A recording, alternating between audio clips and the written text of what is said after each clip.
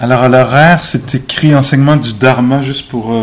peut-être que certains d'entre vous ne savaient pas ce que ça veut dire, ça aurait du sens de ne pas le savoir. Dharma, là, avec la lettre majuscule, ça veut dire enseignement sur la nature de la réalité. Enseignement sur les enseignements du Bouddha, ça pourrait vouloir dire ça.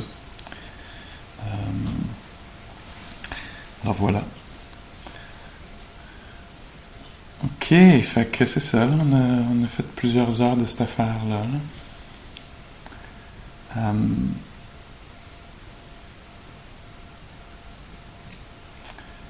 Où sont rendues les sensations que vous ressentiez pendant la marche? Où sont rendues les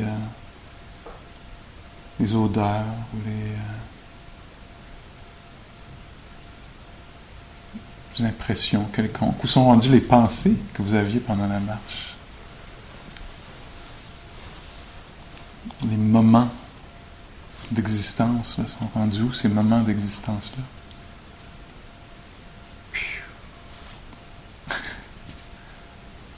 Parti. Incroyable. Donc, dans la pratique, ce que je trouve assez puissant dans cette pratique de rester, demeurer conscient, être conscient de l'expérience sensorielle à la porte des sens. Alors, pas partir avec les pensées, mais savoir que ça pense. Pas être enlevé, on pourrait dire, là, par les émotions, mais savoir qu'il y a une émotion en opération. Là, devenir conscient de l'apparition, puis donc en demeurant présent aussi de la disparition d'un son.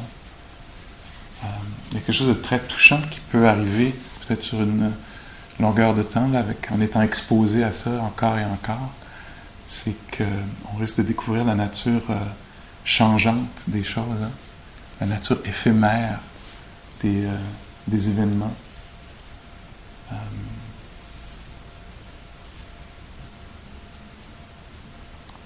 Les choses existent pendant un moment, puis tout à coup, oups, elles disparaissent. Peut-être réellement dans la nature, mais encore plus du point de vue d'un être humain. Hein? Tout à l'heure, moi, il y a un moment où je me suis arrêté là, au bout de mon petit sentier. Puis là, j'étais, je pense, perpendiculaire au soleil. Puis là, de ce côté-ci, c'était très, très chaud. Puis de ce côté-ci, il y avait un vent frais qui... Puis donc, il y avait cette expérience-là, elle était tellement tangible, tellement existante, tellement réelle, tellement particulière. Hein?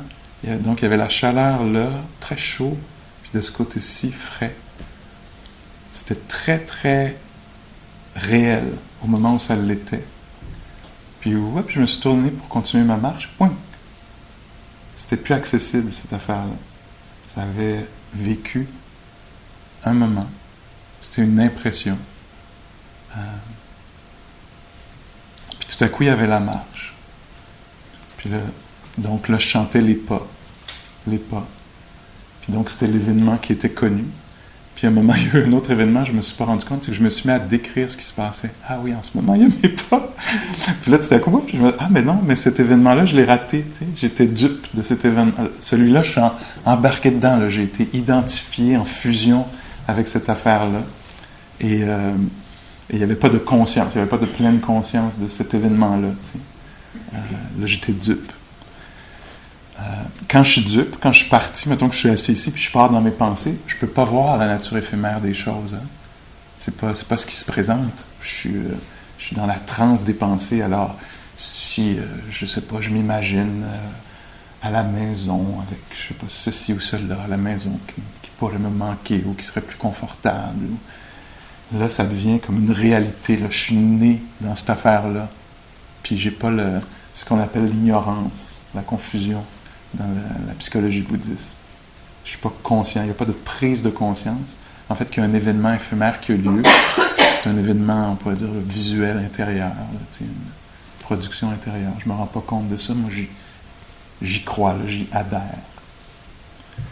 Et donc, en restant là, au point de contact, je pense que j'ai utilisé cette expression-là plus tôt aujourd'hui, au point de contact avec les sens, c'est un peu comme si je vais au bord d'une rivière, là, sur un pont, puis je regarde la rivière couler, tu sais.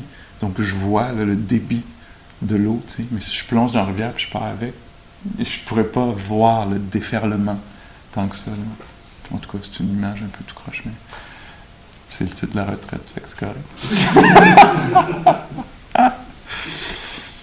Et donc, nous, ce qu'on veut faire, c'est stabiliser une sorte d'attention qui est intéressée par quelque chose en particulier, qui n'est pas intéressée par suivre chacun des événements, puis tout ce que ça produit, opinion, préférence, j'en veux plus, j'aurais aimé mieux ça, je l'ai perdu. T'sais. On veut rester là pour voir un peu le déferlement. Puis, donc, un peu dans une présentation qui m'intéresse, moi, particulièrement ces jours-ci, je ne sais pas comment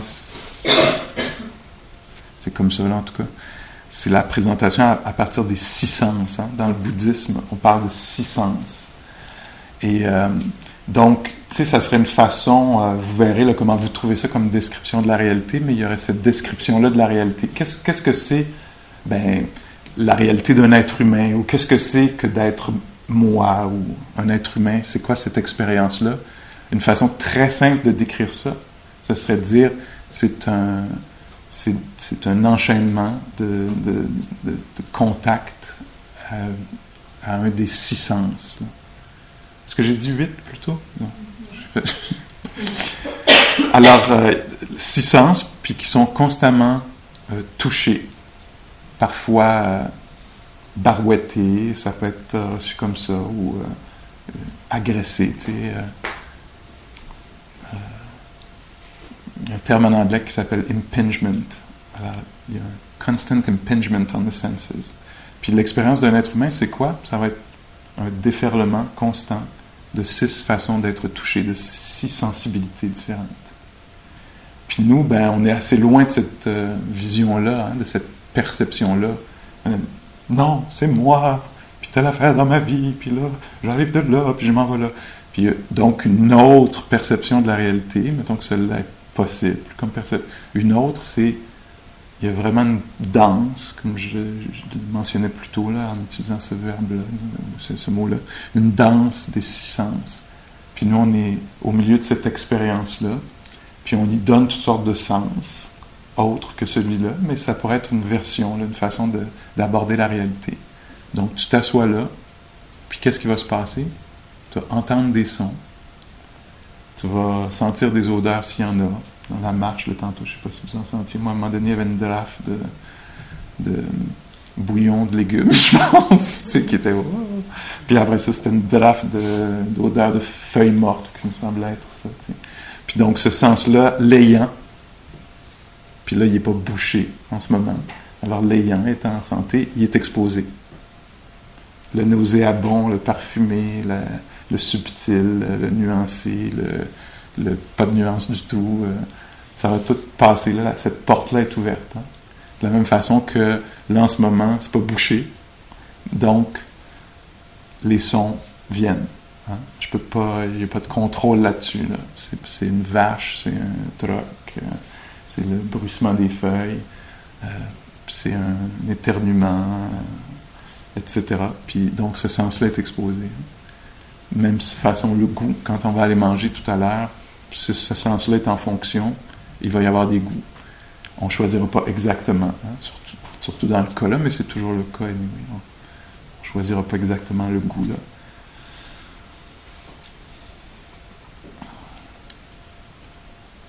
Puis, même chose avec les sens, là, on l'a bien senti aujourd'hui. Si tu as un système nerveux, ben voilà, mon amour. Assis-toi, puis tu vas voir, ça va être une rivière de sensations dont tu n'auras pas le contrôle, ou sur lequel tu n'auras pas le contrôle. Hein? Alors, ça va être léger, expansion, contraction, pendant un moment, puis là, tout à coup, ça va se durcir, ça va, je sais pas quoi, se rigidifier, ça va se solidifier. Puis donc, ça va être ça l'expérience. Alors, connaissez-vous ça, comment dans les 5 sens, il y a une exposition? Puis c'est ça l'expérience. Puis ce que j'aime beaucoup dans cette présentation-là des 6 sens dans le bouddhisme, c'est que le sens intérieur, là, ce qui rencontre des pensées, des images, que ce soit quelque chose qu'on appelle un souvenir, là, qui est une image, parfois vraie ou pas vraie, ou dépendant du mood, là, ça va être le même souvenir va avoir l'air de 2 affaires différentes. Là, donc, le sens intérieur là, qui rencontre des images, des pensées, des émotions, des humeurs. Et donc, dans la marche, on essayait de voir ça aussi, peut-être, dans une certaine traversée, là, de devenir conscient de « Ah, ce sens-là là, est touché par le calme, la concentration, l'apaisement. » Ou « Ah, tiens, ce sens-là est perturbé ou visité par l'agitation, là. Ça va faire dans le fait, là, ou quelque chose d'autre. Tu sais. Est-ce que vous avez pu remarquer ça en faisant la marche? Cette porte-là, de ce sens-là. Alors on devient attentif à ça dans la pratique, dans notre laboratoire là, de recherche sur l'expérience humaine, sur la nature humaine. On devient très attentif à l'expérience sensorielle, juste là au point de contact. Puis ce qu'on risque de découvrir, certainement si on met un petit peu de temps là-dedans, on risque d'avoir à un moment donné cette perception-là que c'est incroyable. C'est une rivière de 6 affaires, pas plus. Si on n'est pas trop dupe, parce que si on est dupe, là, je m'inquiète pour le... Ah, à cette porte d'essence-là, c'est de l'inquiétude. Ah, à cette porte d'essence-là, tout à coup, c'est du calme. T'sais. Nous, on s'approprie, c'est à propos de moi, c'est moi. On met ça dans un compte, c'est telle affaire, mais en même temps, tout ce qui se passe, c'est ça. Ça déferle comme ça. Puis donc, on pourrait décrire l'expérience humaine comme assez imparfaite, dans le sens où, wow, je ne peux pas fermer les portes. Tu pourrais t'asseoir là et dire, mettez juste votre attention sur la respiration, juste sur les sensations du corps. Ben non, ça va commenter, ça va vouloir autre chose, ça va comparer avec l'autre, et respectes-tu mieux que moi? Tu sais, ça va rêver à plus tard. Tu ne peux pas fermer cette porte d'essence-là, elle est ouverte. Quelle situation embarrassante. Accablante, ça pourrait apparaître comme ça, tu sais, assez donnant.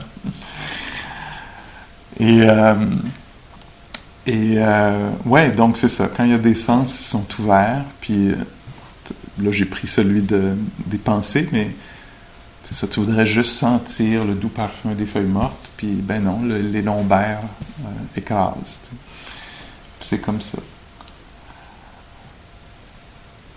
Fait que donc, dans une telle situation, bien imparfaite, là, du point de vue d'un être humain, tu te dis, il me semble que ce qui aurait du sens, c'est qu'on puisse les fermer, ces sens-là, quand on veut. Puis aussi qu'on puisse contrôler ce qui rentre. T'sais. Moi, je prendrais pas mal du confortable, du plaisant, du riche, du sensé, là, qui a du sens, je aussi choisirais l'ordre, là, comme un genre de playlist. C'est bon, on va commencer par cette odeur-là, ça va être suivi de cette sensation-là, tout ça, mais non, ça n'a pas l'air que ça va être ça, exactement. T'sais. Puis on essaye fort, hein? On essaye fort d'organiser ça là, pour que ce soit confortable, puis que ça le demeure. Là, t'sais. Mais c'est ça, on ne peut pas fermer les portes, puis on ne peut pas contrôler ce qui arrive, on peut contribuer un peu. Là, nous, on a décidé d'être ici en fin de semaine plutôt qu'ailleurs. Là, tu te demandes, c'était quoi l'idée? Ça avait l'air d'avoir une promesse de bien-être. Puis là, c'est la souffrance. On dirait continue. Alors, ça nous montre là, qu'on ne peut pas vraiment contrôler l'affaire. Là, l'image que j'avais, là, mon nom va-tu sortir? Je suis à la liste d'attente, ça me prend ça. Qu'est-ce que je fais là? Alors, c'est ça, on ne peut pas fermer les sens, puis on ne peut pas contrôler ce qui vient. Puis quand quelque chose de bon arrive, on ne sait même pas combien de temps ça va durer, tu sais. On ne sait pas si ça va rester, tu sais. Ah, tu sais, va-tu faire beau de même demain? On ne le sait pas. Tu sais. Il y a une accalmie en moi, va-tu rester? Je ne sais pas. Tu sais, va-tu se passer? Alors, ce qui devient aussi assez clair, c'est que tout ce qui se passe à ces portes-là, c'est assez instable. Hein? C'est incontrôlable, assez instable. On ne sait pas ce qui va se présenter. Tu sais. Wow! Quelle situation imparfaite! Ça vous rappelle-tu le titre de la retraite? Alors, une affaire que je trouve comme étonnante ou qui m'intéresse particulièrement, c'est que, donc, considérant la vie de cet angle-là, là, cette perception-là, c'est sûr qu'il y en a plein d'autres façons de décrire la réalité, mais en voici une qui est très bouddhiste. Là.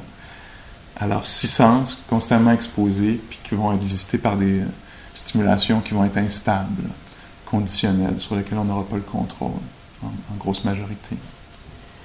On pourrait facilement se mettre à détester ça. On pourrait détester ça.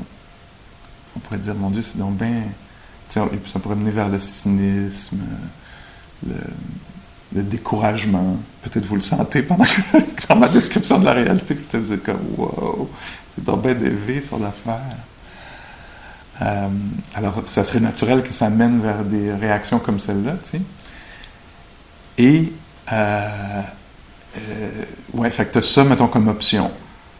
Être déçu, désappointé, avoir du ressentiment envers, je sais pas qui a organisé ça, là, ce deal-là, tu sais, mais c'était vraiment un mauvais deal. Fait qu'on pourrait être, tu sais, Dieu, si t'en conçois un, si t'en conçois pas, l'univers, en colère contre l'univers. Donc ça, là, tu sais, une réaction d'aversion, de découragement, de crainte. On pourrait craindre ça aussi, dire, mon Dieu, t'es en train de me dire que c'est instable, que je contrôle pas ce qui va se présenter à la porte des sens, même l'autre, celui du cœur, etc. Tu sais, je crains le pire, tu sais. Alors, toutes ces réactions-là auraient bien du sens. Ou une autre, ce serait de vouloir autre chose. De dire, ah ben moi, attends, je veux pas cette réalité-là, j'en veux une autre. Où j'ai le contrôle, où c'est confortable, etc. Dans ces deux genres de versions-là, aversion, ne pas aimer, puis vous désirer autre chose, il semblerait que ceux qui l'ont essayé ont découvert que c'était pas viable, ça ajoutait du trouble. Hein? Si je me mets à détester ça, ça aide pas le processus du tout, ça le rend encore plus lourd en fait.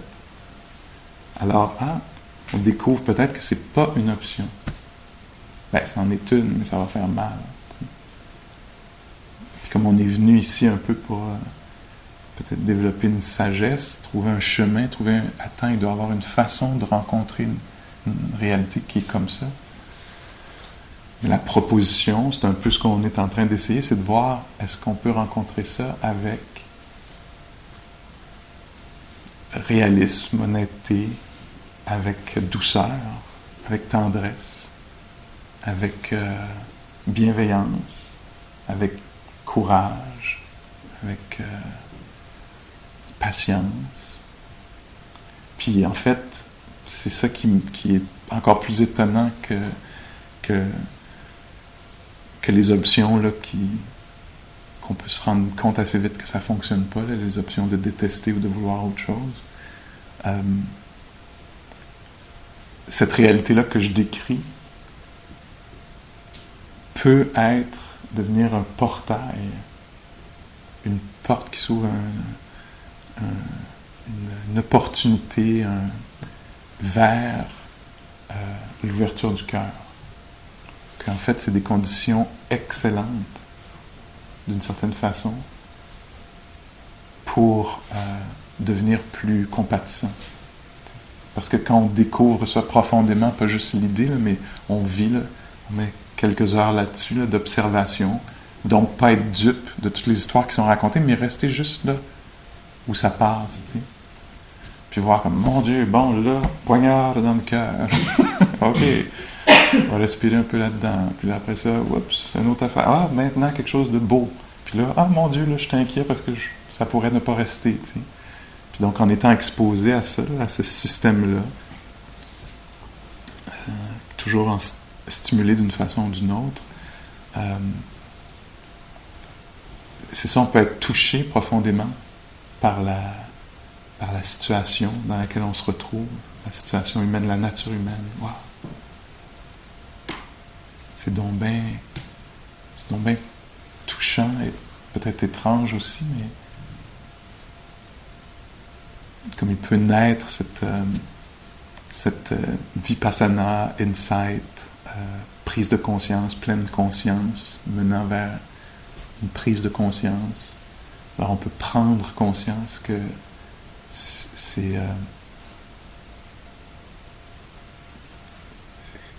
comme ça peut faire naître la bienveillance, la douceur en soi, plutôt que le goût c'est ça, d'en vouloir, de contrôler, de juger, de prendre personnel, de blâmer les autres pour ce qui se passe. Juste de comprendre profondément, c'est comme ça quand tu as des sens.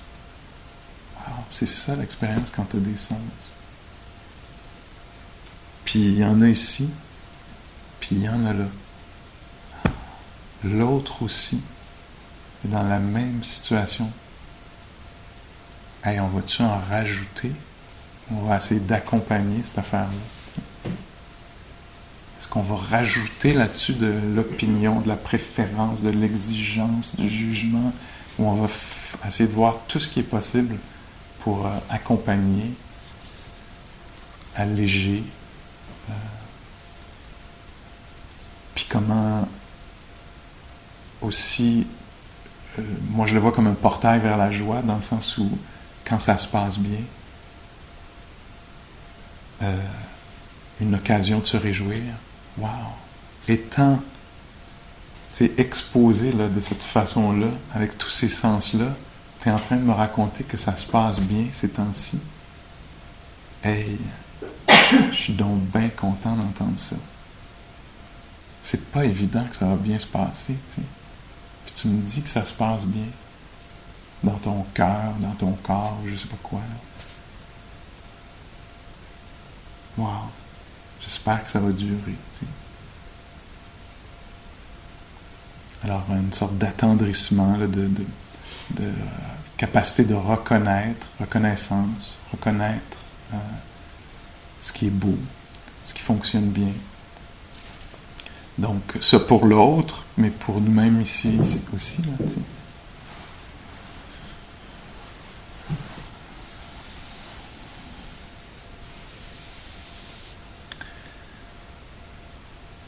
Alors, on s'assoit comme ça, puis tantôt on marche, puis tantôt on est debout, en attendant d'être servi, de se servir. Et disons, là, on est assis ici, puis l'idée, c'est ça, c'est de s'exposer à cette compréhension-là, de devenir sensible à ça. C'est pour ça qu'il n'y a pas trop de mouvement. Tu sais, si on disait, bon, là, il faut faire telle affaire, tu sais, on aurait sans doute à faire une liste d'affaires à faire, on n'aurait pas le temps de se rendre compte de ça. C'est pour ça qu'on se retire un peu de notre monde, qu'on amène le silence, la nature, peut-être pour que ça soit un petit peu plus digestible, qu'on puisse être nourri par la beauté, puis l'espace, puis les éléments de la nature. Mais on s'assoit là, puis on prend conscience de ça. Qu'est-ce que c'est vraiment l'expérience d'être un être humain? C'est des idées qui débarquent, c'est des émotions qui montent. Puis on essaie de voir un peu comment on peut accompagner ça. Les sons qu'on ne peut pas contrôler, les sensations qui se présentent. Tu sais. Puis comment est-ce qu'on peut accompagner ça? Ça devient la question, c'est très immédiat. Là. Comment je peux accompagner ce système-là qui est touché de toutes ces façons-là? Puis donc on est dans ce laboratoire-là, ce centre d'études, de recherche-là, pour voir comment on peut faire la paix avec ça. Parce que c'est de ça qu'on parle aussi dans la philosophie bouddhiste, que c'est possible de faire la paix avec ça. Au début, on va être un peu braqué, là. Ben non, quand même. T'sais. Puis, en se conscientisant, se sensibilisant, peut-être qu'il va pouvoir y avoir un peu d'acceptation de la situation, du manque de contrôle, de l'inconnu. Puis, évidemment, des perturbations, là, comment un système sensible, particulièrement sensible à ce qui est plaisant puis déplaisant. C'est pas juste des sons, là, nous autres, là, on a une sensibilité assez raffinée. Hein. C'est pas juste, un son, il est arrivé, il est parti. Ben non, lui, il était plaisant, puis lui, il était pas plaisant. Hein. Un goût. C'est pas juste un goût, là. C'est pas juste la capacité de reconnaître qu'il y a un goût, hein, c'est que ce goût-là est délicieux. Ça, c'est problématique. Puis que cet autre-là est drabe, ou je sais pas quoi. Là, tu sais. Puis même chose avec les émotions et les pensées. Cette pensée-là est troublante. Cette pensée-là est, je sais pas quoi, libératrice, ou aidante, ou apaisante. Cette émotion-là est dure à vivre, est accablante. Puis cet autre-là donne de la légèreté. Tu sais. Alors on s'assoit là, puis on s'intéresse à ça. Comment? Puis c'est dans l'action. Là, on le fait, là, les deux mains dedans. Là. Puis les deux pieds dedans aussi, des fois. Alors ça devient la pratique.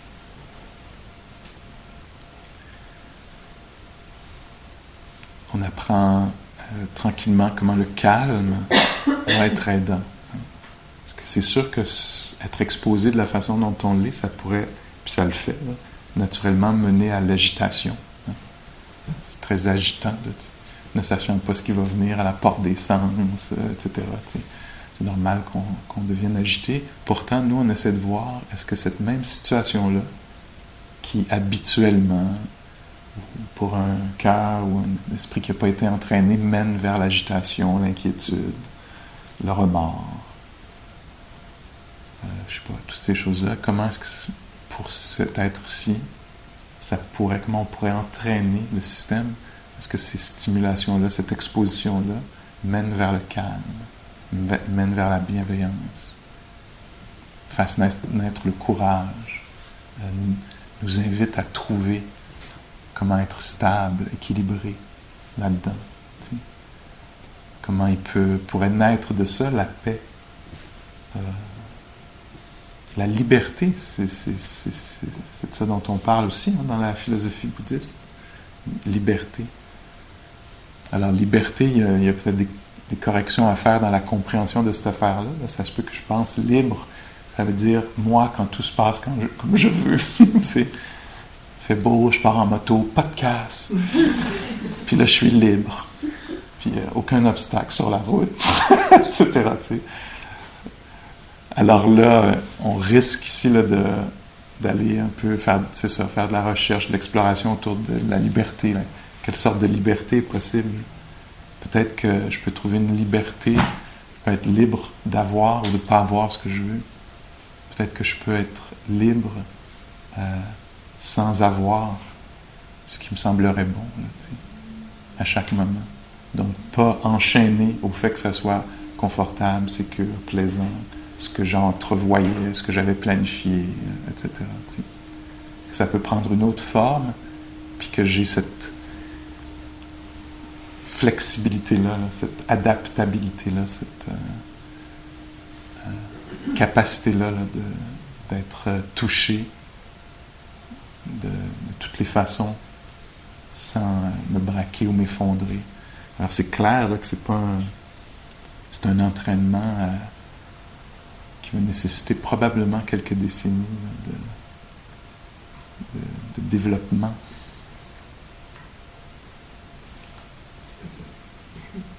Ce qu'on apprend ici, c'est ça, c'est que cette pratique-là, cet entraînement-là, on peut le faire sur le coussin, puis là, tout à coup, on peut le faire aussi en marchant, quand même.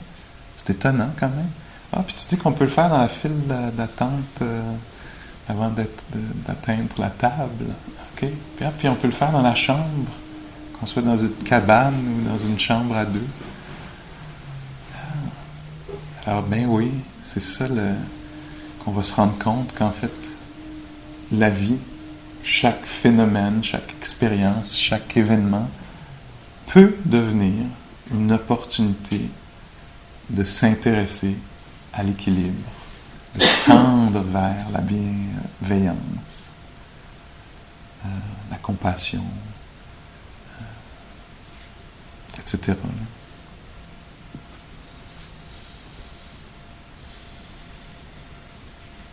Est-ce qu'il y a des questions là-dessus, ou des objections, ou des applications qui ne semblent pas possibles, ou une clarification qui serait nécessaire?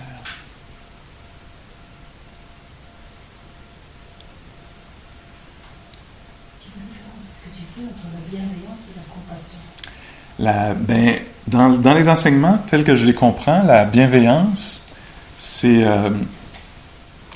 je pourrais le présenter comme une attitude ou une qualité du cœur là, qui est le souhait du bien-être. Alors c'est un genre de souhait général que ça se passe bien pour moi, pour l'autre.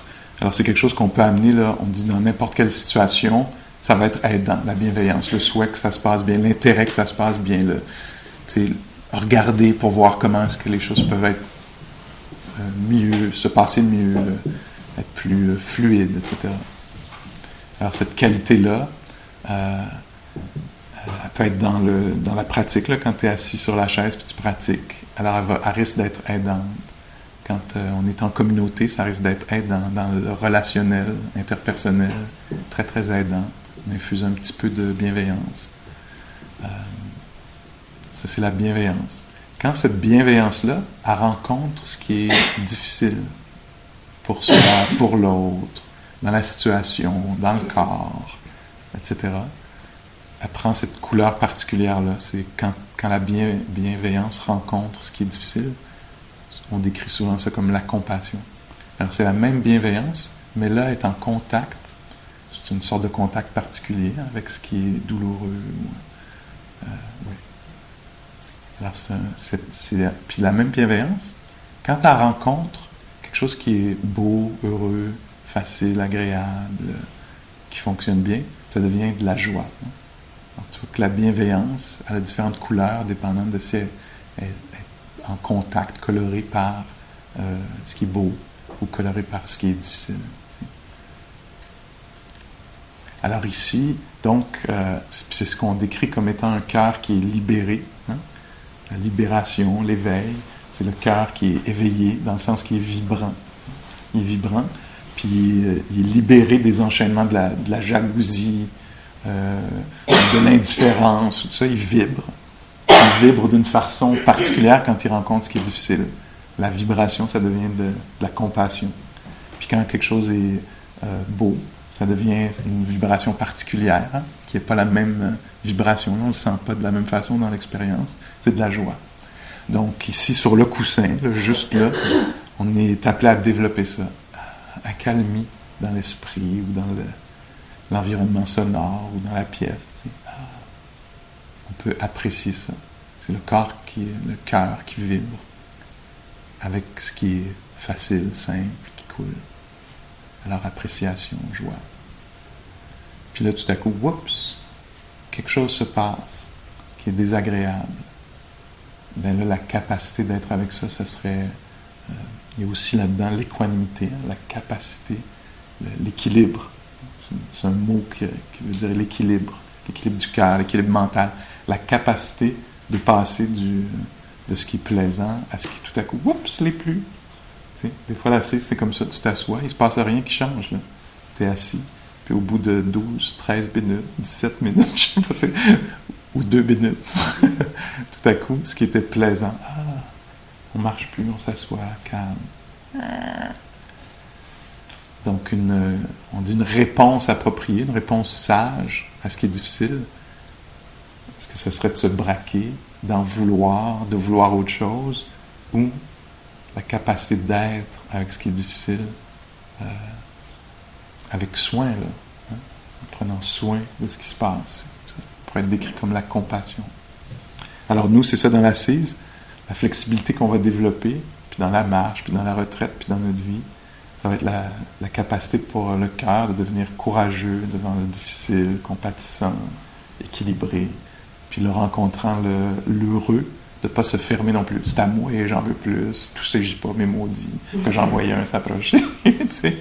C'est de pouvoir ressentir le beau, de l'apprécier, puis de le voir à un moment donné disparaître.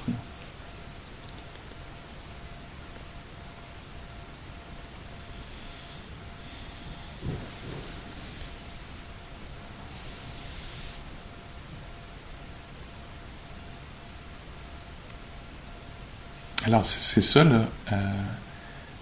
C'est quoi? Accepter l'imperfection, rencontrer l'imperfection en soi, en tout. C'est ça que je viens d'exposer, là, complètement. It's out there. Là.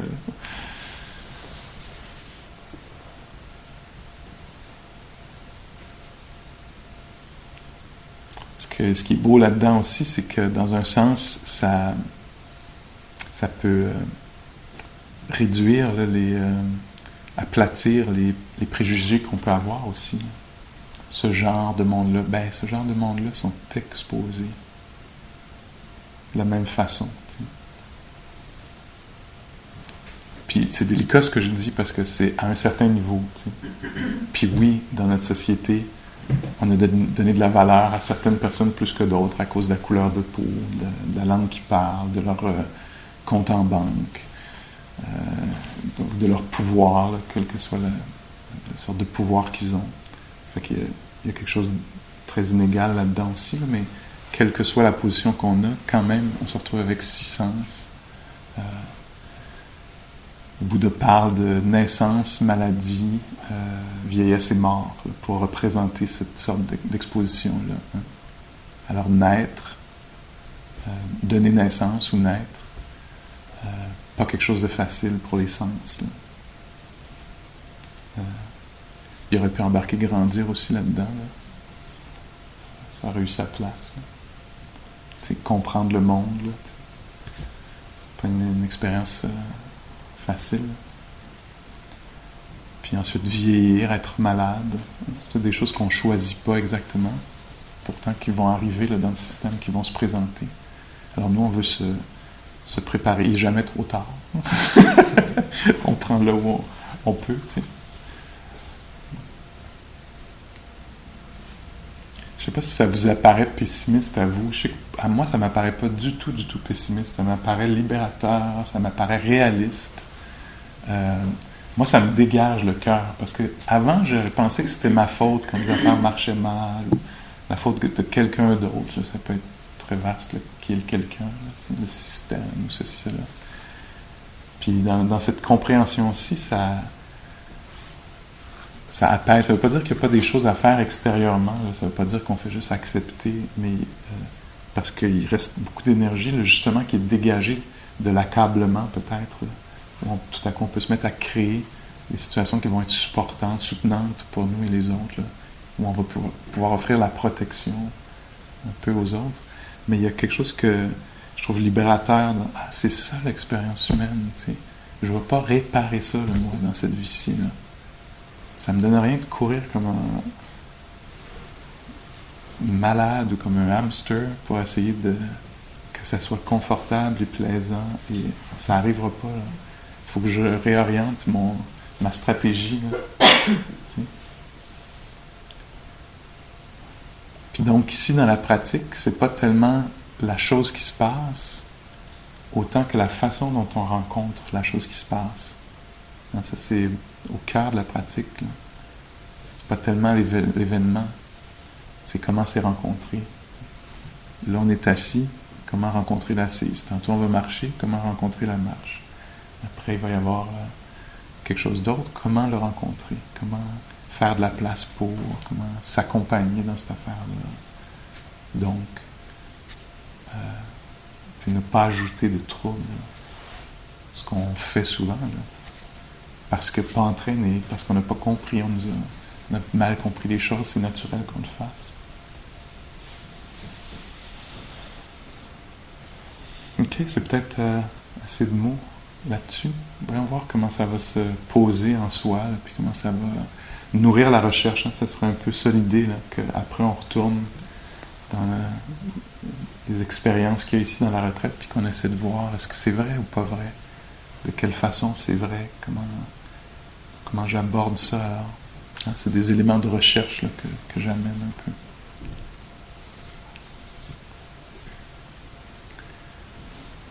Alors prenons un petit moment là, pour laisser les mots se dissiper ici.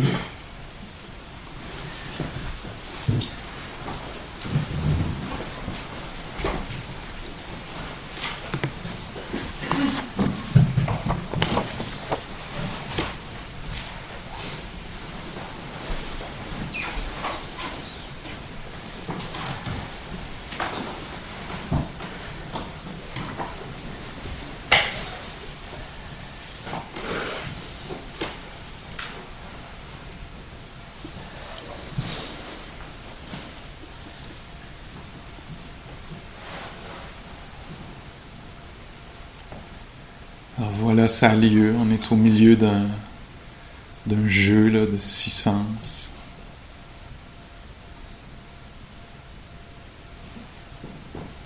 Où il y a ça qui a lieu.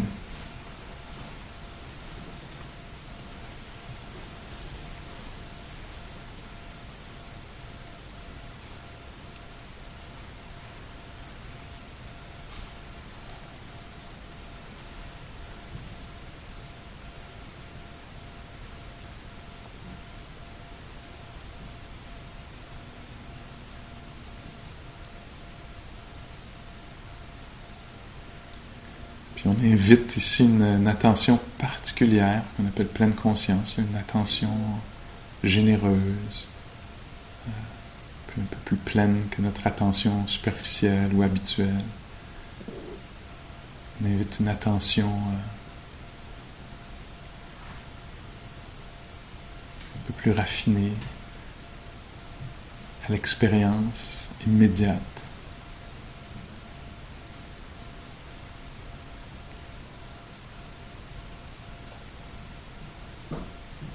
Puis on reste là, juste à la porte des sens, là où le contact a lieu.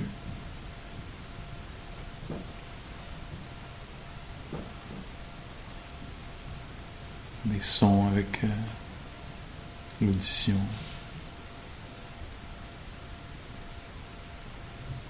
Des sensations.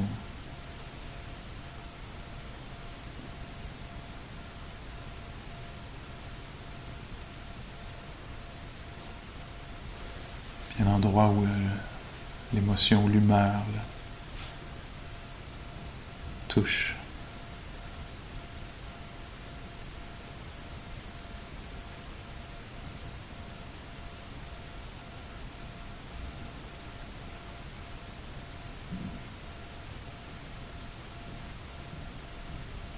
Puis on voit ce qui est nécessaire pour que l'expérience soit pas accablante, oppressante.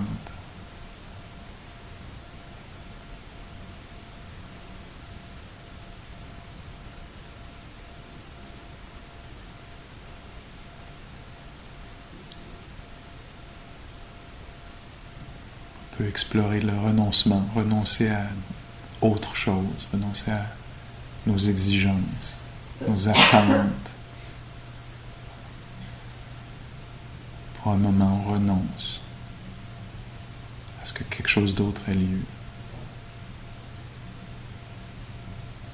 On se rend disponible à ce qui est là.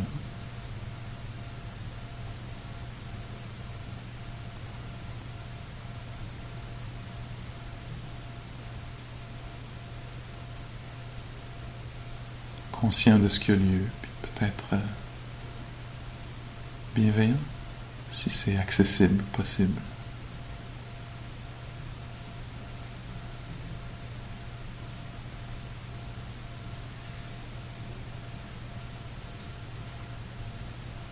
Parfois le courage est nécessaire, parfois le calme peut être invité.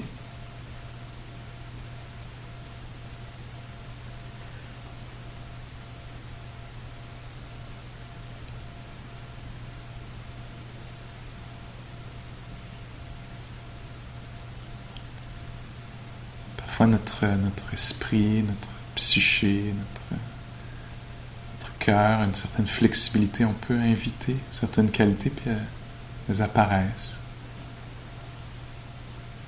Parfois en invitant l'esprit amical, l'esprit le devient.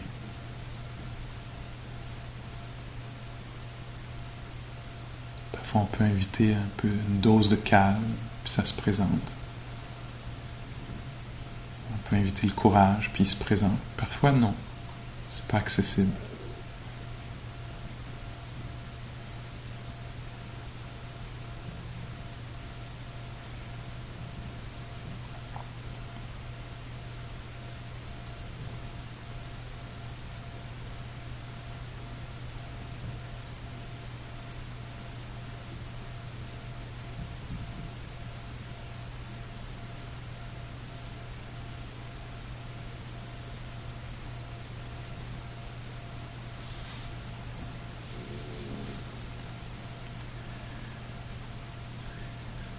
Une qualité qui est aussi connue pour être très aidante, c'est la curiosité, parce qu'elle amène de l'énergie dans l'esprit, énergie positive. On s'intéresse au phénomène,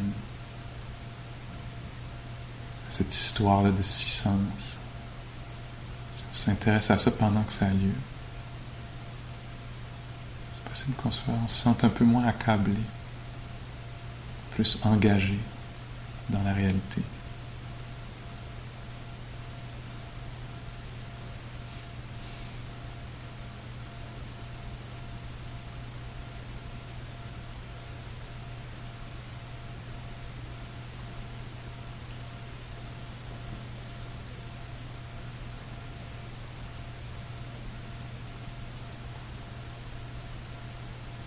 Alors qu'on trouve en nous les ressources, les qualités aidantes, bénéfiques, libératrices, qu'on puisse ce week-end les cultiver.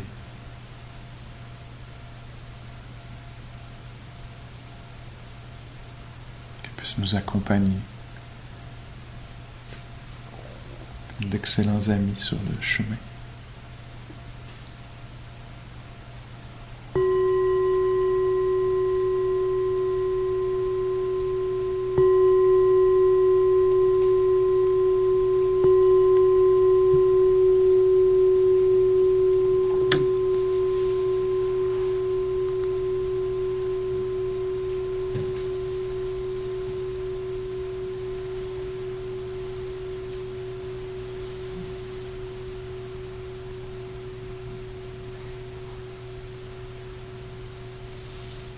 Ok, merci. Voyons voir ce qui va se présenter à la porte des sens dans les prochaines minutes. Puis voyez si vous êtes curieux, voyez si il va y avoir un des événements à la porte des sens qui va être complètement satisfaisant. Absolument.